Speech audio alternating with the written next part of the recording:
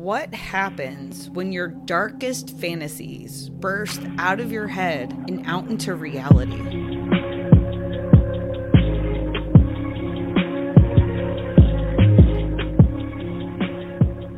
Hey everybody, welcome back to Crime Over Cocktails. I am Tiffany, your host, and boy, oh boy, have I missed all of you guys. So if you didn't see on my Patreon or Instagram page, the reason why I went silent for 2 weeks is because instead of Tiffany, I sounded like Tim. I barely had a voice, and when I did, it was quite manly. Wasn't sure if that would be as popular, so instead I decided to get better, so you get me again. But I have missed you guys, and I have missed my alcohol. Today's episode, I will be drinking my vodka and Mio. Shocker.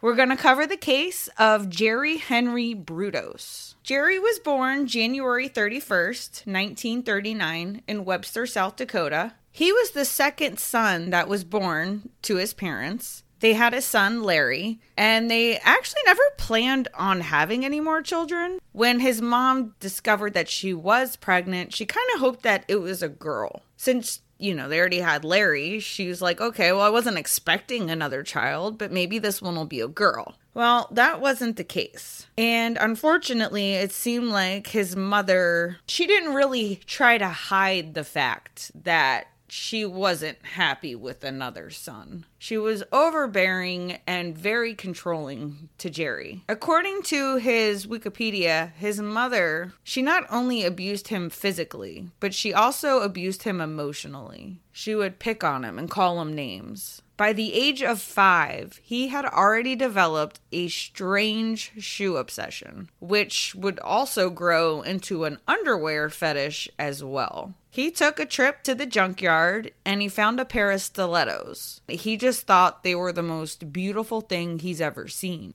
He knew that his mother would obviously not approve of him having stilettos, so he snuck them into the house. But it wasn't long until his mother had caught him standing in front of a mirror. So needless to say, Mom freaked out and she actually ended up burning the shoes. She didn't just throw them away. She set them suckers on fire. In the first grade, he was caught trying to steal the shoes of one of his teachers. He also got caught stealing underwear from his neighbors. He was so young and already creating his own secret stash of trophies. It's crazy. His parents decided they needed to do something, so they put him in a psychiatric hospital, doing psychotherapy, going to counseling, and he was honest with them. He would tell them that he had fantasies of kidnapping girls and keeping them in freezers. But I guess they thought it was like growing pains because, that's a normal thought process. But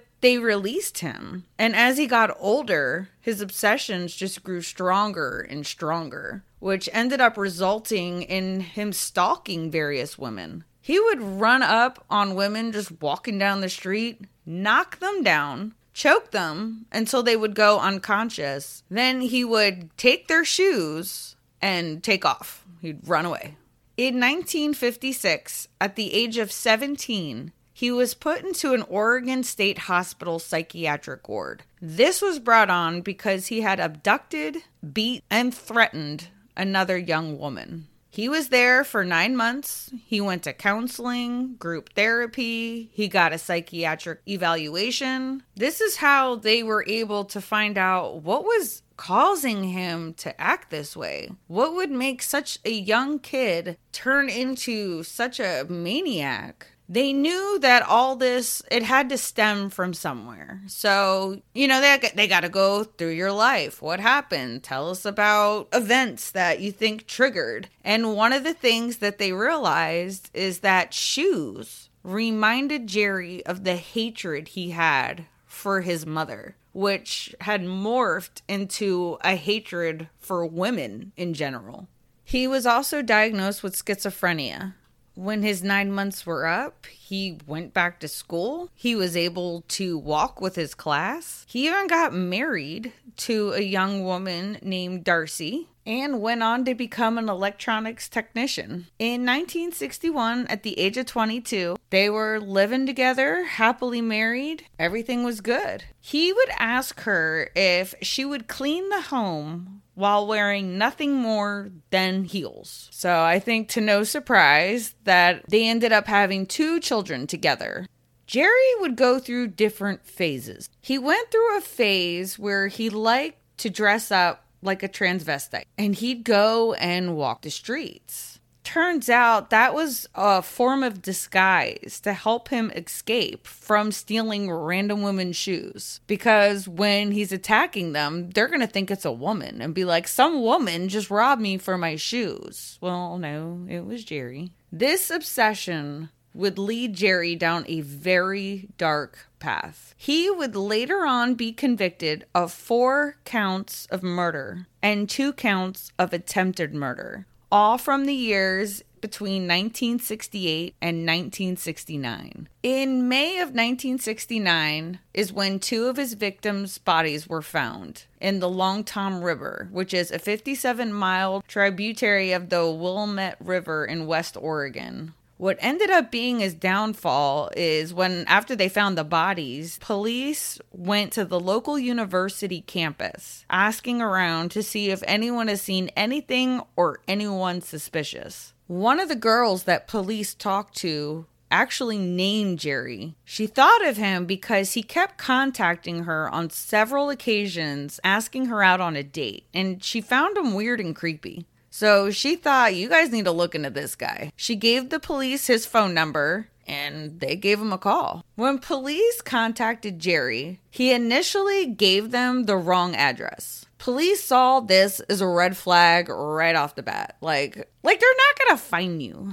Like, are you kidding me? So, I mean, of course they do. They find him. And when they walked into his garage, they were shocked. They stumbled on copper wire and the same tool that would have been needed to cut the cords that were used to tie both Linda Saley and Karen Sprinkler's bodies that were found in the river. Right then and there, they arrest him and take him down to the station. He confessed right away. He was like, all right, what do you want to know? He showed no remorse, and he just blamed his mother for ruining his life. He blamed it on her abuse, saying that that's what caused him to be the monster that he became. Linda Slauson was 19, a door-to-door encyclopedia saleswoman who knocked on Jerry's door on January 26 of 1968. Jerry lured her into the basement while his mother and children were in the house. He knocked her out with a wooden plank and strangled her. He ended up dressing her in different female undergarments and shoes that he had stolen from other women. He then arranged her body in many different provocative poses and then used a hacksaw to cut off her left foot, which he ended up keeping in his freezer. And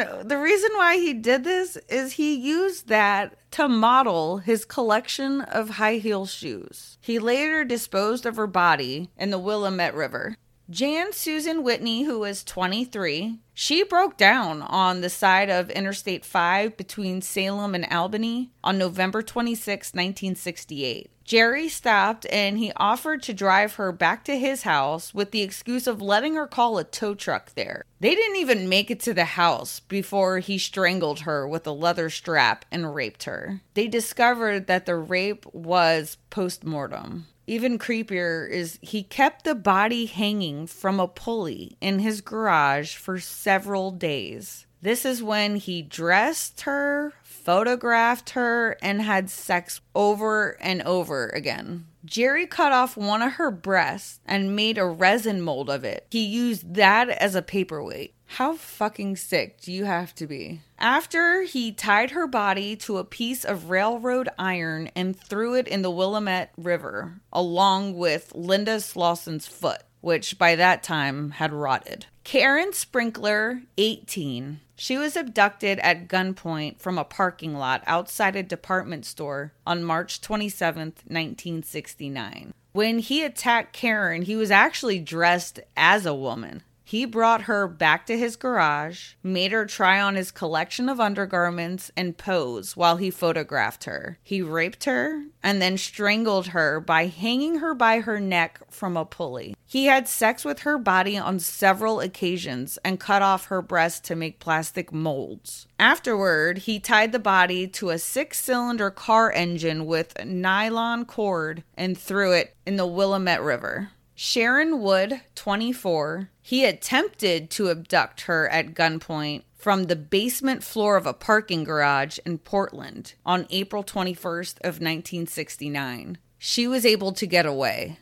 Gloria Jean Smith, 15, he attempted to abduct her on April 22nd, 1969. Linda Saley, 22, she was abducted from a shopping mall parking lot on April 23rd, 1969. Jerry had brought her back to his garage where he raped and strangled her and played with her corpse. He decided not to cut her breasts off because they were too pink. And instead, he drove an electrical current through the body in an attempt to make it jump, which failed. Afterward, he tied the body to a car transmission with a nylon cord and threw it in the Willamette River. That is some sick shit. I'm sorry. You're making molds out of breasts. You cut off a foot for a display case. Like, I cannot. This is shit you see in horror movies. And I actually think there's people out there that do it. That is just frightening.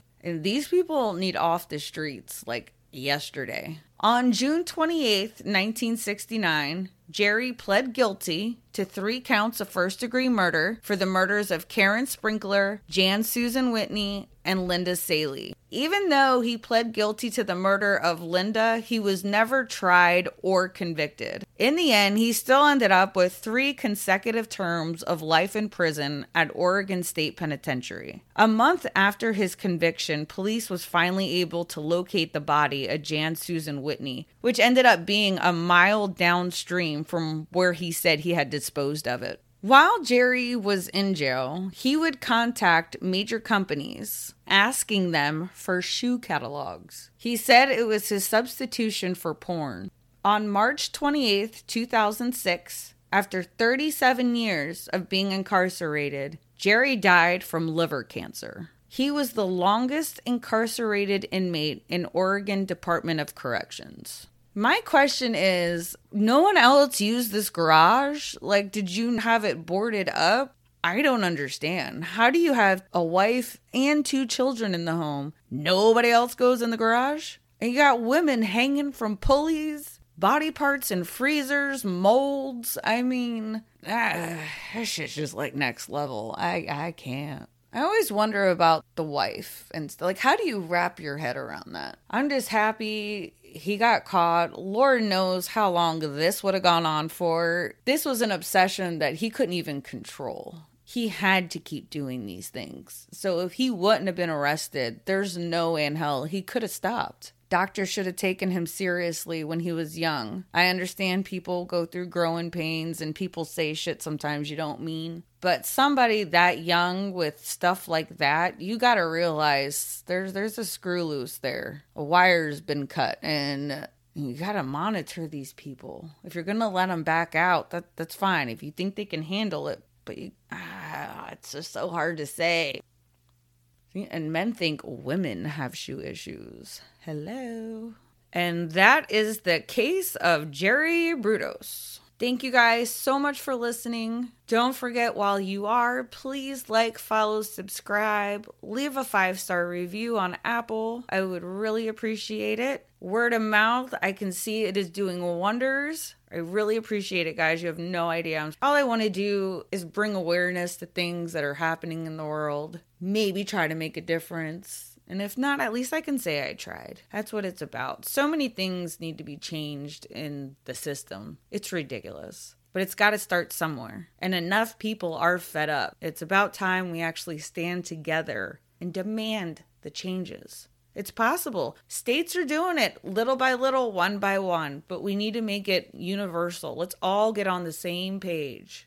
If you haven't headed over to crimeovercocktails.com, you should. You can listen to the episodes on there. You can check out the merch. or you can become a Patreon and help support the show. Other forms of helping the show is Cash App and PayPal, which is Crime Over Cocktails with 2 S's. All right, you guys, we'll talk crime another time. Bye.